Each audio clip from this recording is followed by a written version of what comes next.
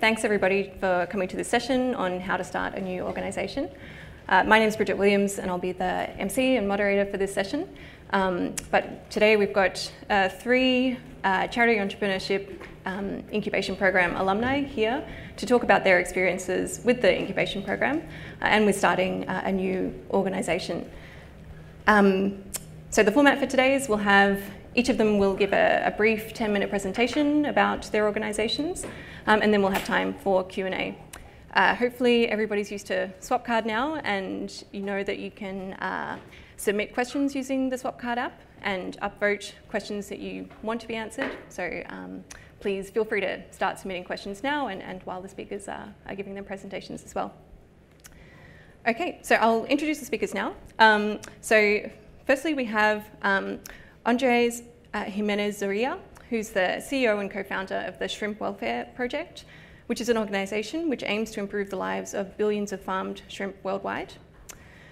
We also have Lauren Mee, who's the CEO and co-founder of Animal Advocacy Careers, an organisation that seeks to address the career and talent bottlenecks in the animal advocacy movement, particularly the farmed animal movement. And then finally, we have Anna Christina Thorsheim, who's the CEO and co-founder of Family Empowerment Media, which is an evidence-based non-profit that aims to enable informed family planning decisions through clear, compelling, and accurate radio-based communication. So I believe we'll have Andres first. So if you could welcome Andres to the stage.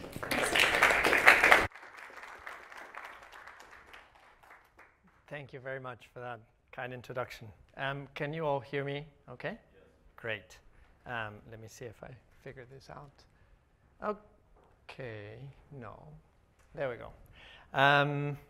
So my name is Andres Jimenez Zorrilla. I am one of the two co-founders of Shrimp Welfare Project, which, as was said, we're an effective animal advocacy organization focused on improving the lives of as many shrimps as possible, hopefully billions of shrimps, in the most cost-effective way possible. I'm going to tell you a little bit about where we are as an organization and then tell you how the Charity Entrepreneurship Incubation Program helped me and my co-founder get to where we are.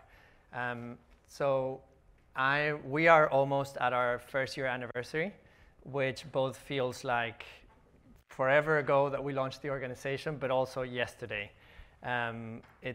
It's a very strange feeling, and looking back at this made me realize that we've been doing this quite some time, and we've gone through so many interesting adventures so far. And mostly, I would say the theme of this last year has been setting Shrimp Welfare Project up for huge impact, at least is what we're aiming for. So we started the organization in September last year. So as I said, we're about to turn one. And over the last 12 months, our biggest achievements have been, first, figure out what is it that we want to focus on. So shrimps are raised in systems which do not necessarily protect or respect the welfare of the animals in many different ways. So one of the very first things we needed to do is, okay, we've got concerns around many things around shrimp farming, including improving the water in which these animals live, because part of their lives they're suffocating and becoming poisoned because the water in which they're being raised is so terrible. They're also raised in super high densities, so there's cannibalism and just they're extremely crowded, which then in turn ruins water quality, which makes them suffer and become get diseases and die, and there's really horrible things. They typically die slow and in principle very painful deaths when they're taken out of the water. And finally, females get their eyes ripped off. It's a very horrible practice. So we had all of that in front of us, and we needed to decide what was it that we wanted to focus on. So that took my co-founder and me quite a bit of time to decide exactly what was it that we thought was most impactful to reduce animal suffering with shrimps, which we focus on improving water quality and lowering stocking densities, just incidentally. We also needed to decide where we were going to focus on. So shrimps are grown, most of the shrimps are raised in Asia, so from China down to Southeast Asia, and then Latin America, with Ecuador being like a big focus in Latin America. So we needed to decide where we focus on. So that was another big part of our first few months in picking what was it that we were most concerned about, that we thought was both neglected and tractable, where we were going to do it, and then finally the intervention. So where we're going to be working collaboratively with producers, going to do campaigns, etc. So that was a big part of our first few months. We also have built local teams in both India and Vietnam, which are the two countries that we decided to start our intervention in. This is very important. It sounds simple, but they're going to be the people who are going to be responsible for actually implementing our program and for building the teams on the ground. And we've been really lucky that we found, my co-founder and I, Srirang, who's in the middle of the top picture, and Lien Huong, who's in the bottom right, in India and in Vietnam, respectively. It's probably obvious what I'm going to say, but it became very apparent when we got so lucky to find them, how quickly our learning curve got steeper, how much more access we had to speak to relevant stakeholders. So this is something that we're very proud of, having built the team that we now have.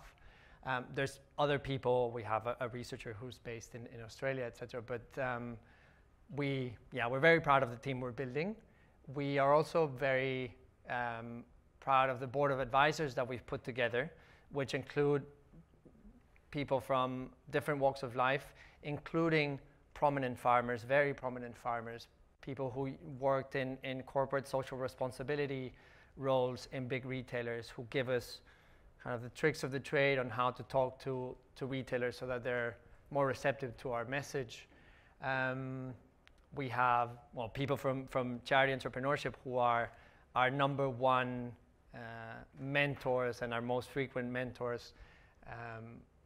And finally, some of our also wins in now working directly with shrimps is in India. We've done a lot of big scoping work, and we've published a scoping work report. We are about to sign a memorandum of understanding with a very large cooperative who collectively, those farmers raise over 1 billion animals per year. So if we manage to improve the way that they raise their animals, that could have a huge impact. And we're also about to sign an MOU with a prominent aquaculture university in India. In Vietnam, we're a few months behind, but we're also very proud of what we've done there, which has basically been building a network, overcoming some cultural complexities that relate to foreign entities working in the country, gender biases, and things like that. And we're very proud of the inroads that we're making. And also, we believe humbly that we're contributing to building the movement in Vietnam. There are organizations there who have been doing work for quite some time, but the movement is small relative to the animal movement in other countries, so we're very proud of how we are supporting that movement to grow. And I don't know if I'm going to... the incubation program, which is more what you all might be here for, I feel that it gives us a huge start versus people starting organizations outside the incubation program. It's not that cannot be done. Most of our organizations are actually created outside incubation programs. But at least in our experience, we've benefited from the program personally, from learning a ton of skills, which I did not have before going into the incubation program. We received a seed grant, which was great because it allowed my co-founder and I to take the chance and take the time to try to get SWP off the ground. We've received ongoing mentorship, which has been invaluable. And we got an initial idea, which really focused on both of us into what we wanted to do and we thought was potentially very impactful. But to me, the most important things that I got out of it, and I've discussed it with my co-founder, and he agrees, is we found each other. We wouldn't have found each other like in a million years. We come from different walks of life, we're different ages, we have different personalities. I think even the first interaction we had, there was no spark whatsoever, but we interacted so much that we realized that we don't need to fall in love in the first interaction, but we complement each other greatly, and at least that's my opinion. You'd have to ask him. But I found that to be extremely valuable, that without that 8-week program, I wouldn't have landed with such a great co-founder. And second is the network. I've found it invaluable to be able to call other co-founders of the incubation program, because some of us work in similar things, so I can phone up people who started Fish Welfare Program and get a ton about how to work with farmers in India, but I can also call someone who works in global health and development and ask them how they're doing measurement and evaluation, or I can call someone else and ask them how they register as a charity in a given jurisdiction and how they decided that, which, it has been really, really useful for me. And finally, having started an organization that charity entrepreneurship research previously and has their sort of seal of approval, I think allowed me at least to reach out to some stakeholders that if it was just Andres reaching out to someone in Mercy for Animals and saying, hey, could you please talk to me because I want to bounce some ideas off of you, they are great. They probably would have taken the meeting. But I think the fact that I came from a charity entrepreneurship program probably allowed me to get some of those meetings quicker than I would have otherwise, and maybe just shorten the time in which we will be able to have impact, hopefully. And that's it for me. I don't know if I hope I didn't go over my time limit. And I hand it over to Lauren. Thank you. Great. Hi, everyone. I'm Lauren. I'm the co-founder and CEO of Animal Advocacy Careers. And we went through the incubator program in 2019. So I think we were actually one of the first to go through the incubator program. So it probably looks a little different to how it looks now. And we're a meta organization. So we help individuals, and hopefully animals are the final recipients. And we are now officially a 501c3, but we have been going for about 3 years. And we got a seed grant of $25,000, which helped us to start the organization. So yeah, we're an organization that seeks to strengthen the animal advocacy movement by attracting and directing talented individuals towards multiple organizations. And it was initially, the idea came from charity entrepreneurship, and they researched into showing that building a new organization to support the effective animal advocacy movement was one of the most impactful things a new charity could do. So that's what we did. And we continue to do that research now into the talent bottlenecks of the movement. And we help organizations through recruitment and paid internships. And that really helps us to get a better understanding of the needs of those organizations. And then we can take that knowledge and give that to individuals who we support through career advice. We also have an online course to help them enter into the movement. And we create actual opportunities for them to enter the movement through things like paid internships. So we've been around for about 3 years, and it's quite difficult for me to consolidate all of our achievements. But one thing that we have done is we've raised over $645,000 over the 3 years. And that has just helped us to be able to do everything that we do now. And a huge thing for us was in our first year, we got a 2-year grant from Open Philanthropy for $430,000. And that really just helped us to be able to grow as a team and set up programs that could then help other people. So some of that is that we created an online course. 650 people have taken that now, and we've proven that people who take that course are more likely to get a career in animal advocacy. We've given over 175 advising calls. We started a recruitment program this year, and we've helped 22 organizations with their recruitment. And we've also started a fundraising work placement program, and we've placed 9 candidates in a 3-month full-time equivalent work placement in these organizations. So we have also, through doing surveys, proven that 45 people have been helped to land a role in animal advocacy just through interaction with our services. And we do actually ring them and ask them, was it definitely because of us? And it seems to be the case. So we are doing some good stuff. But now I really want to talk to you about charity entrepreneurship. So I'm a little bit biased because I do think that being a charity entrepreneur is probably one of the most impactful things that a person can do. You learn so much just by being a charity entrepreneur, and it really is such a high impact career. But the Charity Entrepreneurship Incubator Program is really facilitating that whole thing. So they did research into what people struggle with when they start a new charity and have really tried to work out how to support individuals to start those charities. So for us personally, one of the hugest benefits was having the operational infrastructure. So that actually meant that we were able to hit the ground running. Right from the first day, we were able to research into the talent bottlenecks and provide solutions that help people. So that meant that we were then able to get much more funding from donors because we were able to actually prove that we were doing something. Most people who start charities are just completely inundated with paperwork as soon as they start trying to register as a charity and get their accounting and their finances sorted out. So that was just a huge benefit for us. The second was a critical focus on measurement and evaluation. So we're a meta organization, and a lot of meta organizations really struggle to actually to say what they do. And going through the Charity Entrepreneurship Program, they gave us tools and really helped us to understand how to do monitoring and evaluation. That was something I knew nothing about before, and is something that we really work very hard at AAC. And then the third thing is really the network and support system. So throughout the whole time of running animal advocacy careers, we have a network of advisors through charity entrepreneurship and other people that they've introduced us to. But we also have the other incubatees who have gone through the same program. So it really doesn't feel like you're starting a charity on your own. You have other people who have done exactly the same thing as you. They've probably had the same challenges and difficulties, and they found solutions. And as Andrea says, you can just kind of call everyone up, and we have a nice Slack channel. And we really just want to support each other because that's why we all started a charity. We really want to make a positive difference to the world.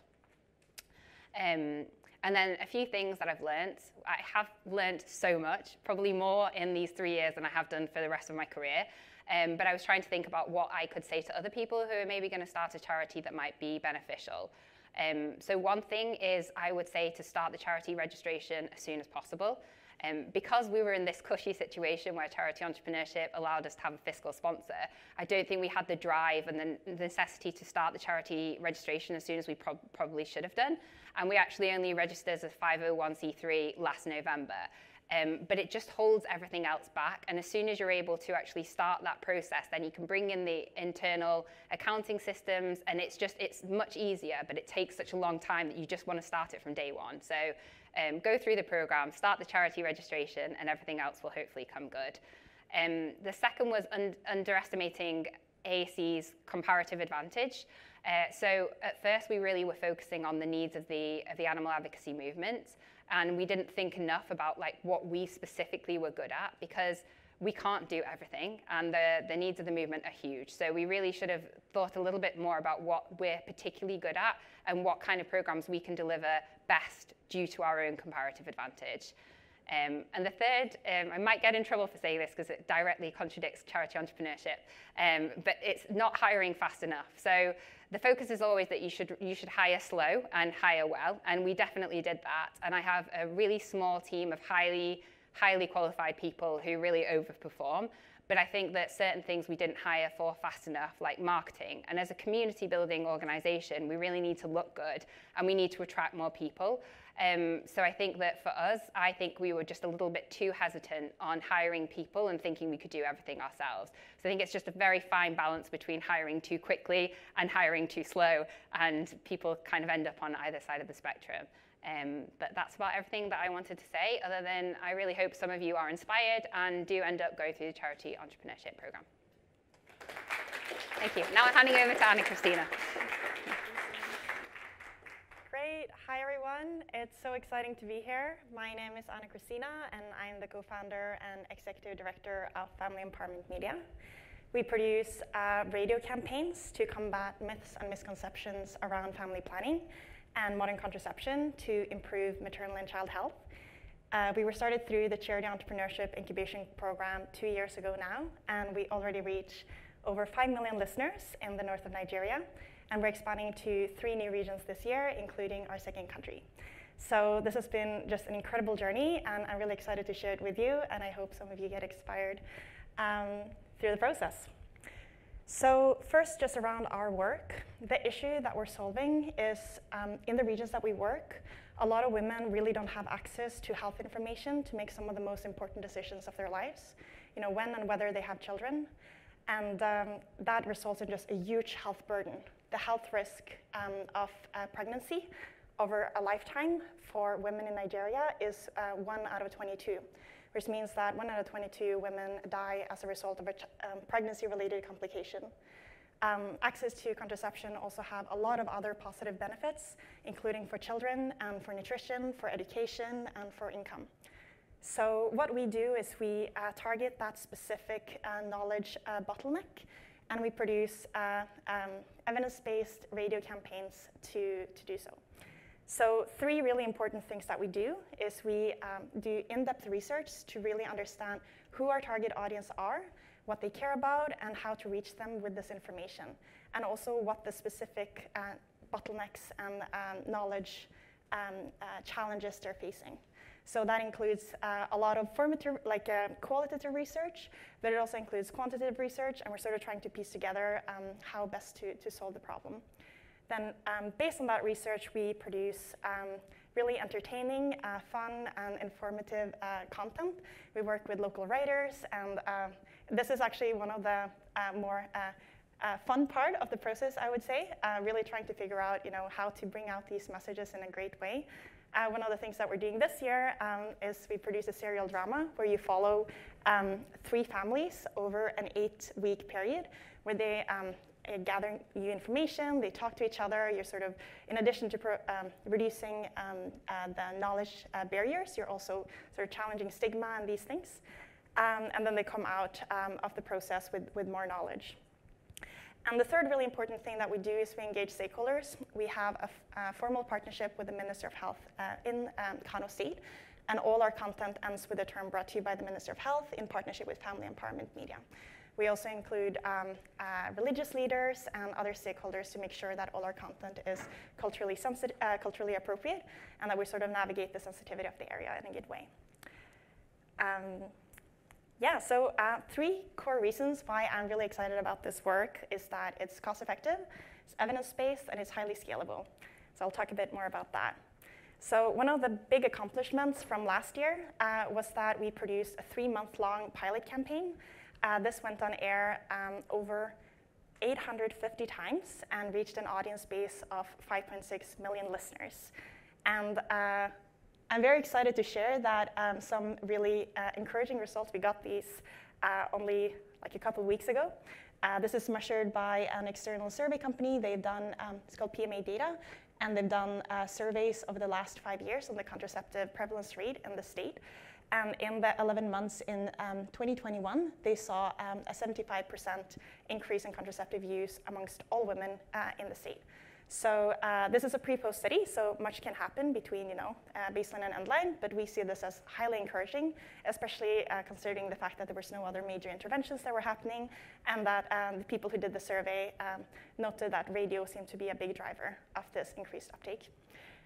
So that's very exciting. I could also say that our models on cost effectiveness just estimated like a much lower increase than this. So it's only 15% of this impact is due to our work. We would be cost effective at $2,600 per life saved, considering maternal deaths. So we're also a very evidence-driven organization. We based our intervention on an RCT conducted in Burkina Faso. And we have had a really big focus on research and learning from the beginning. So our whole organization and our whole journey has had a focus on that. And one thing that we've done, which is really a testament to the fact that we care about evidence, is that we built this new technology that now makes it possible to do randomized controlled trials in areas where that previously hasn't been possible. You can see this photo here. It looks a little bit like a a spy suitcase. If you Google spy suitcase, it kind of looks like this. But it's basically a device that listens out on the radio, and then when our content comes on air, it recognizes that, and then it transmits other content such that in an area of diameters 6 kilometers, they hear other content.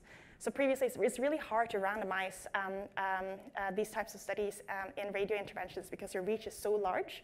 So we hope to do a randomized controlled trial in the coming years to validate our impact further, and we hope that other implementers and researchers can also benefit from this technological development. And finally, there's just so much potential for growth in this intervention. We already reach over 5 million listeners, and only by adding another station, we can reach millions more. So we went to the opening talk in terms of having these interventions that can sort of absorb funding and have more impact without needing a lot more people. This is one of those things where we can add another radio stations and we can actually reach a lot more people and have that impact without it requiring a lot more people power. So already this year, we are doing proof of concepts in 3 new regions, and we've identified 7 countries in Africa and 10 states in Nigeria where we think this can be a highly impactful intervention to implement. So I'm very excited about this potential for impact. So what's it like to start a charity? I mean, I'm so happy that I went through this program, and I think yeah, it's just been an absolutely amazing journey. And one of the, I would say, most important things, and the biggest thing is if you choose an intervention that is evidence-based, that is cost-effective, you just know that if you succeed, you can have this tremendous impact on the world that will have an effect on real-world people. And I think just waking up and doing that every day is just such, I'm just so grateful for having that opportunity, and it's definitely a huge source of joy in the work that we're doing. It's also a very exciting thing to be building something from scratch. We look like a very different organization now than what we did 3 months ago.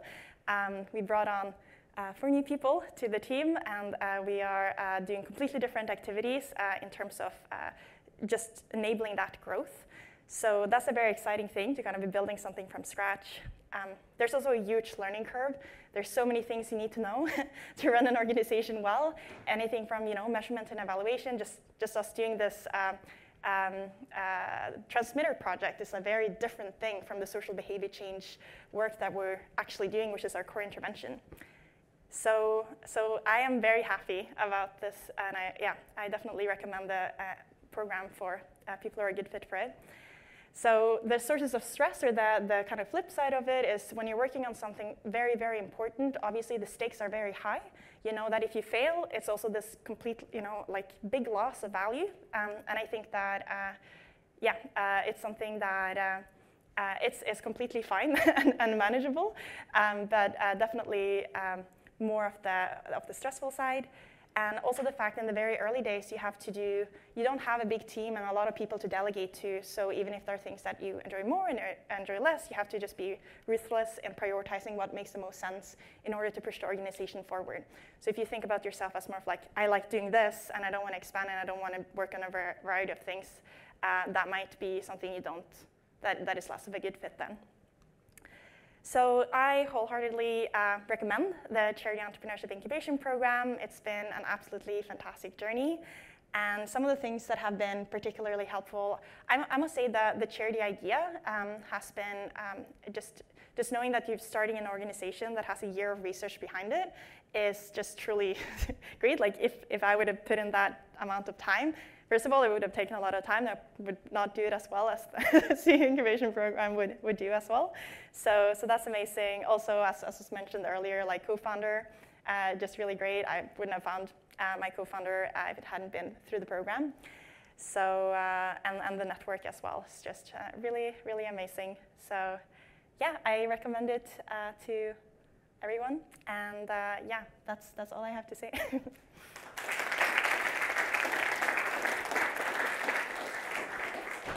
Okay, thanks so much, guys. I'll get you all to come and join me on these seats. Thanks, that was really great to hear a bit about all your organizations and your experiences in the Charity Entrepreneurship Program and in setting things up. So everybody, please do submit questions. If you have any questions that you'd like to ask of any of our speakers, submit them through the Swapcard app and upvote any questions that you particularly would like answered. We've got about 25 minutes for questions, so hopefully we can get through some interesting things. So I'll start with one from the app. So somebody's prefaced this by saying, I'm going to ask the dreaded funding question. So how do you recommend finding funders, especially with causes that aren't as highly prioritised but are still neglected and high leverage as well? So yeah, any thoughts on approaching funding? Sure, I'll give it a go. I would say that the best possible way I can think of, and maybe I'm privileged in the sense that the funders of the animal movement are very clear, so I maybe haven't come across that specific problem of figuring out exactly who's who.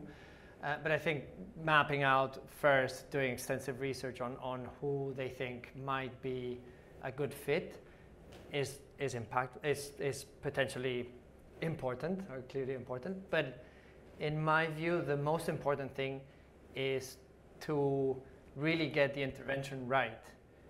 And then the funders are, they're big organizations that see a lot of different interventions, that they're typically staffed by very smart people. So my guess is the best thing you can do is just make sure that your intervention is really good and it's very promising, that you have a good plan on how to execute it, how to staff it. I would say that that's where I focus the most. Yeah, okay, makes sense. Anything you'd like to add?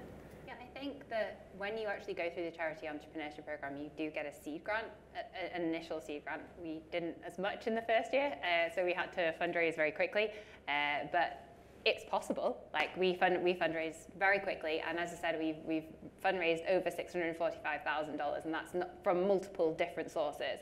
So it's something that I think we were all concerned about, but it's really true that I think also once you have the charity entrepreneurship people, they really think about what are the most effective things for new charities to start, and people know that. So people fund charity entrepreneurship funds you, and then really people, as long as you're executing it correctly, I really think that funding is probably the least worry that we all have after going through the program.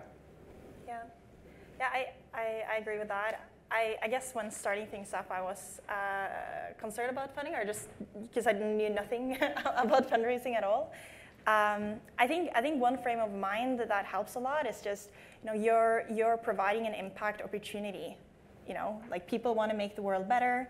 You're starting an organization that has all of these amazing impact attributes, and it's really just finding the people who are aligned with that, and being able to, as you're also saying, like if you focusing primarily on making the intervention as good as possible, and then rather than thinking about it as like you're requesting funding, rather like seeing it as like you're finding people where you have that alignment, and you're providing that opportunity for impact as well. Okay, cool, thank you. So we've got a question here about when might be the best time to apply for the charity entrepreneurship program in terms of career stage. So how early or late in a career is the best time to apply for the program? And also what experiences or qualifications are important to have beforehand? Yeah, I think CE looks more for attributes rather than specific skills.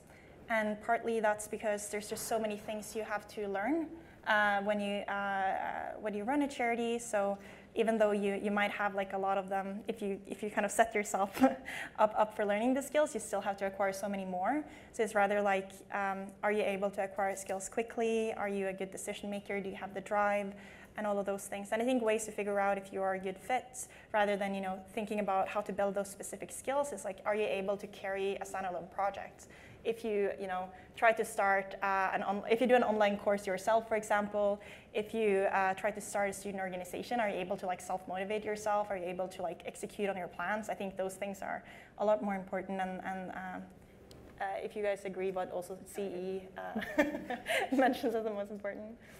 Yeah, and if I may just add one thing, charity entrepreneurship does have like are you fit to be a charity entrepreneur blog post, which I think is really spot on. So I suggest that you take a look at that. And then as someone who took a very long time before starting an organization, so I had a previous career of 15 years in something completely different. I wish I had started my organization earlier. Not that my 15 years were wasted. So I do think that people who are like midway through their careers, if they want to change, I did it and I found it very fulfilling. But I don't think my 15 years really made the world of a difference. And maybe those 15 years, if I had been doing it in an impact-driven organization, I'd probably be doing a better job now than having learned through like different paths. Yeah, okay. Anything to add, Lauren? Or? No, I agree with everything that you've said. Okay, great. So there's a question here that's around, I guess, the types of activities that you undertake initially. So people have noted that, you know, in the early work in setting up a charity, it involves a lot of research, but also involves a lot of operations work. So the question is, do both co-founders need to be strong in research and operations? Or do you think it's possible to have different co-founders own different parts of the work? And there's a somewhat related question, which is around how you go about dividing responsibilities between you and your co-founders. Well, I think it really depends on the co-founders that you have. Some, maybe you'll have complementary skills. In the case of me and my co-founder, we have very different skills. So it's a very natural divide that some things are just much better suited to him and some things are much better suited to me. And that makes the roles and responsibilities really clear. You could also just do like a RACI chart or something like that, where you just very clearly define out responsibilities. And I actually think that's part of the charity entrepreneurship program. You do like a co-founder agreement. It is very much like dating, except there's an agreement in place, and you kind of like will write out very specifically what you like and what you don't like, and you find that match, and it really is it's very easy, I think, once you've got that template, because charity entrepreneurship are really important. They place so much focus on the co-founder match. I think it's like one of the most important things. So I think it just depends really on the co-founder that you end up with, how you divide up the responsibilities. Yeah, completely agree. Okay. So I've got another question here. So it seems particularly difficult for small organisations to do hiring well and find good members, particularly when thinking about the first 5 to 10 employees. Do you have any advice on how to find entrepreneurial but also hands-on team members early on?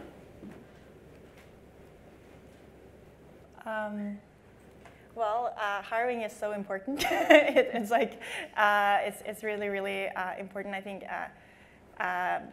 in terms of like I can tell you about our early hires were people primarily who had read about us at the EA forum and had read our blog posts actually and really liked our approach and liked how we went about solving the problem, and were really inspired by the specific way we did things. So I think actually one way to think about this is like, what is the comparative advantage that you have as a workplace? Like, what are the things that you can offer that is hard to offer other places? When you're very early on, you might not be able to be highly competitive. You're not going to be the most highly paying employer. But you might be able to offer a tremendous impact opportunity. You're able to offer huge growth. You're able to offer maybe more flexibility and influence over the organization. And I think, leaning into those things and finding the people who actually care about those things. You don't want someone who then are looking for something you're not.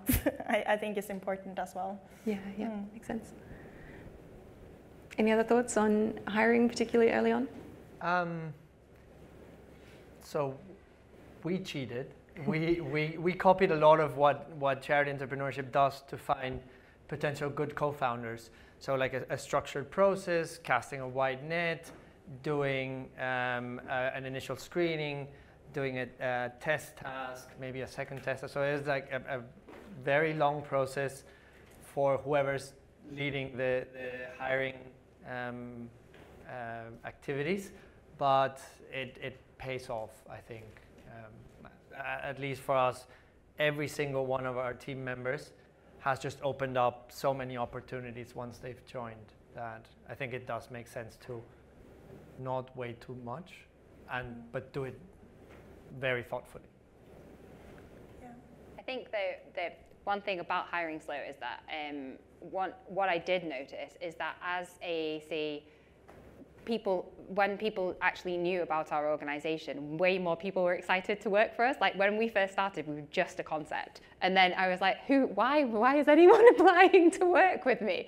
And it was difficult, you know, it would have to be these kind of very high risk tolerant people. And I think the longer you work and the more results you have, the more people you get like coming to you as an organization. But I think, as you said, the most important thing is actually a very solid hiring process, and that is something that you go through in charity entrepreneurship. But test tasks have just been proven again and again through research to be like one of the best performance indicators of how someone's going to be on the job. So as long as you're using test tasks, I think that you usually have a pretty good understanding of who it is that you're going to hire.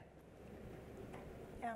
I agree with that, and I think as well, like the fact that you've gone through the CE program helps with hiring. I wouldn't say like for a previous role we had hundreds of potential candidates, so it's not like it's been that tricky. Like a part of it is kind of talent attraction, and then a part of it is talent evaluation, right? And I think also the pathway of being a CE charity kind of helps with that you just get the reach a little bit more than, kind of starting things all by yourself.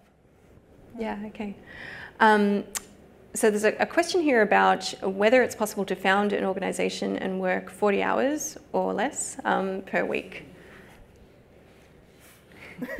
People want the honest answer to this question.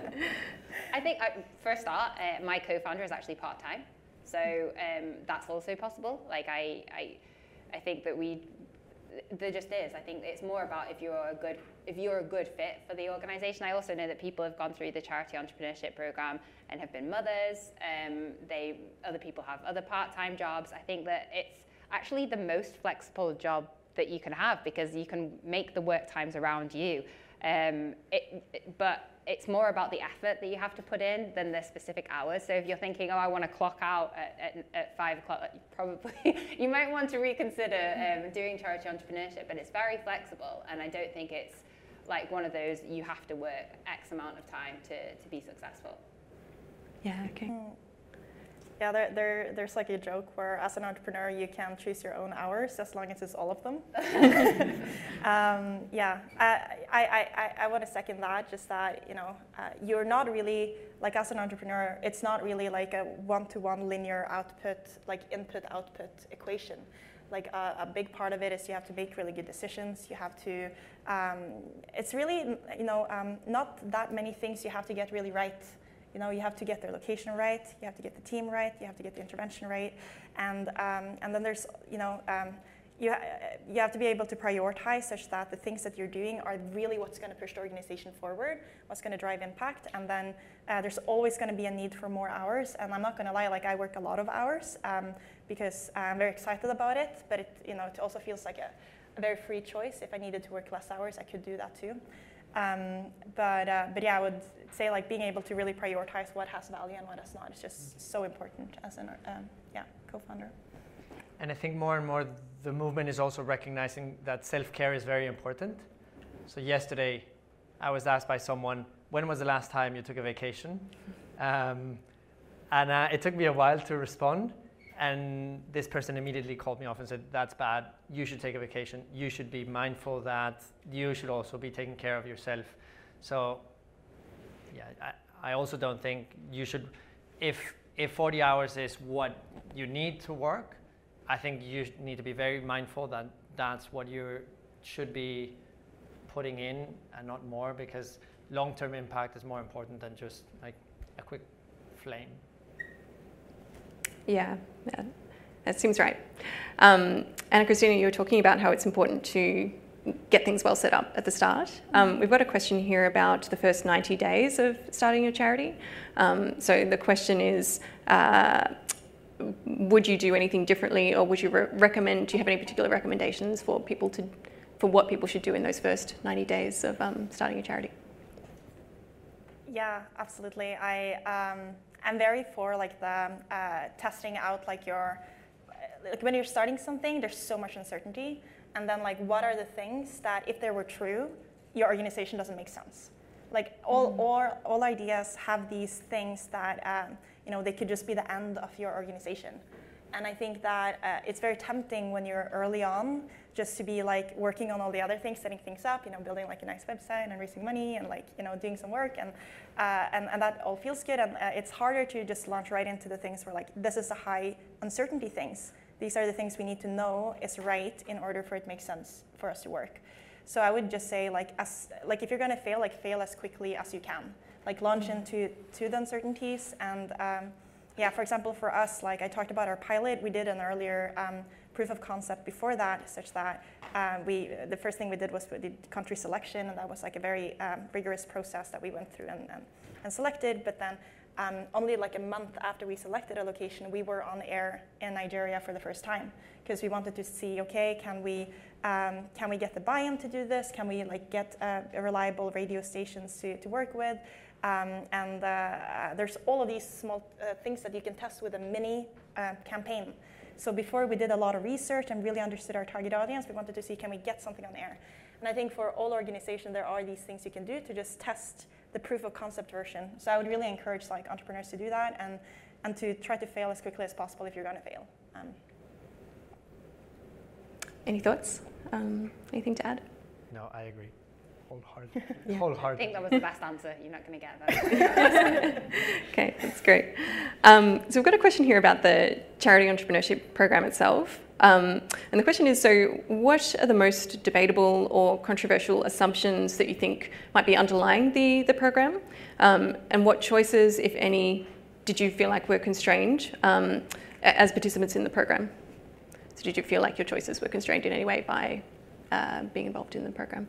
I think it's one of the most autonomous things. They really just want somebody to take these ideas and run with it. So I think that's one thing that I was really worried about. I was like, what if these people want to control the way that the thing is executed? But in our case, it was really not that way. And I think Joey's even written a post about this, like how it's so important to give complete autonomy to the people who are starting the organization. What was the other part of the question? If you think there are any controversial or potentially debatable assumptions underlying the program. Not aware of it. Yeah. I think so. Yeah. No. Okay, that's a strong endorsement for the program then. We might be biased. Yeah. I mean, it's very challenging. It's a challenging program, but I think that if you're able to get through the process, because they have hundreds of applicants, and you're able to go through the process, and both co-founders think that you're going to make an excellent entrepreneur, it's probably likely that you are going to be reasonably good at it. They're very rigorous with who they let onto the program. They're very rigorous with who they let execute these programs as well. So I think that part of it is really solid. Absolutely. It's like high autonomy, but also high support. So you do get like loads of mentorship and advice, and then it's up to you, what you implement and not. So. Yeah, okay, great. Anything else to add on that? I guess just to me, not controversial, but whether it's impactful or not depends really on whether they've chosen whether they managed to choose the right co-founders. So that's a bit, on the one hand, charity entrepreneurship has a very rigorous selection process that I think lets at least the other 24 people that were in my class were very good, and also it's a matter of like being personally very honest on whether you think. I really do think that post that they have on what is required to be a charity entrepreneur is really accurate. So if you don't think you're very resilient, maybe you'll struggle. For example, to me that's a big requirement, because there's big ups and downs and highs and lows emotionally in organization and many things. So being very honest about yourself, then I trust the process. Yeah, okay. There's a question here about the program itself. How long is it? So what's the time commitment of the program? And perhaps you could also perhaps walk us through the stages of applying and then when you find out and then, yeah, the program itself? Yeah, I think this is actually, we were all in different years, and the program is continuously like changing, and yeah, they're iterating on it. So maybe you can speak to the latest version. Yeah, I'm the most recent one.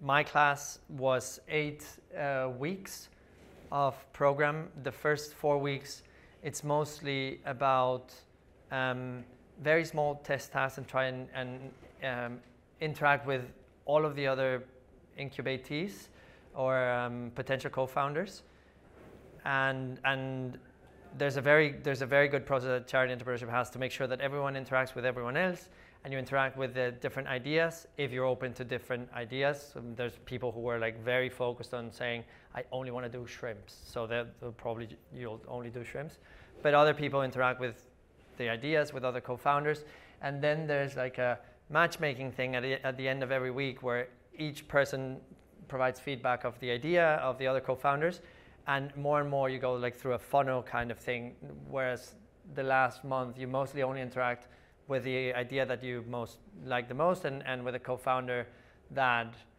where you've had the best match, and towards I think the last 2 weeks you focus mostly on preparing a proposal on how you would execute the idea that you're considering.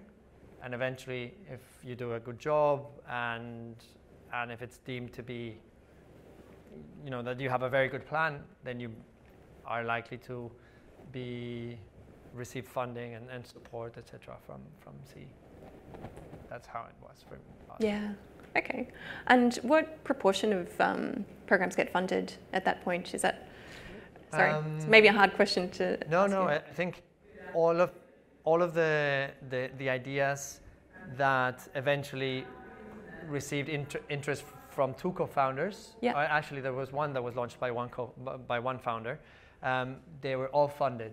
Okay. Then there were people who decided, oh, maybe I want to do my own thing, or maybe in the end they decided that they don't want to be a founder and that they wanted to just work in another more established organization or stay with CE or something. But all of the organizations that found a co-founder, I believe, got funding, and everyone who wanted to do something related to something in the EA community has found that, as far as I know. Okay, great. There's a question here that's specifically for Lauren. So Lauren, you described yourself as a community building organization. Yeah. So how did you go about developing products that respond to the needs of your users? It's a good question. I mean, I think we essentially started with just the concept of doing something in community building, essentially. And we first did a lot of research. We surveyed organizations and asked them, like, what are your biggest bottlenecks? And then we just did ideas about how to address these different bottlenecks and what things could we possibly do. And we now just have a process for that. Like there are so many things that we could do as an organization, as a community building organization. And we just have different criteria that we rank all of the options against, and the ones that come out the top are the ones that we try.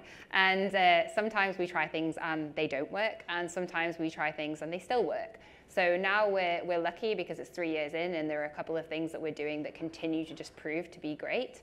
But we will always, I think, well, maybe not always, but at least for now, keep trying things that maybe have the potential to be something really valuable and change the way the movement is attracting talent. And so we will continue to do that, I think. Yeah, okay. Well, we're coming to the end of the session, so I might just finish off with one last question. For each of you, what do you think has been the best piece of advice that you've been given through this process?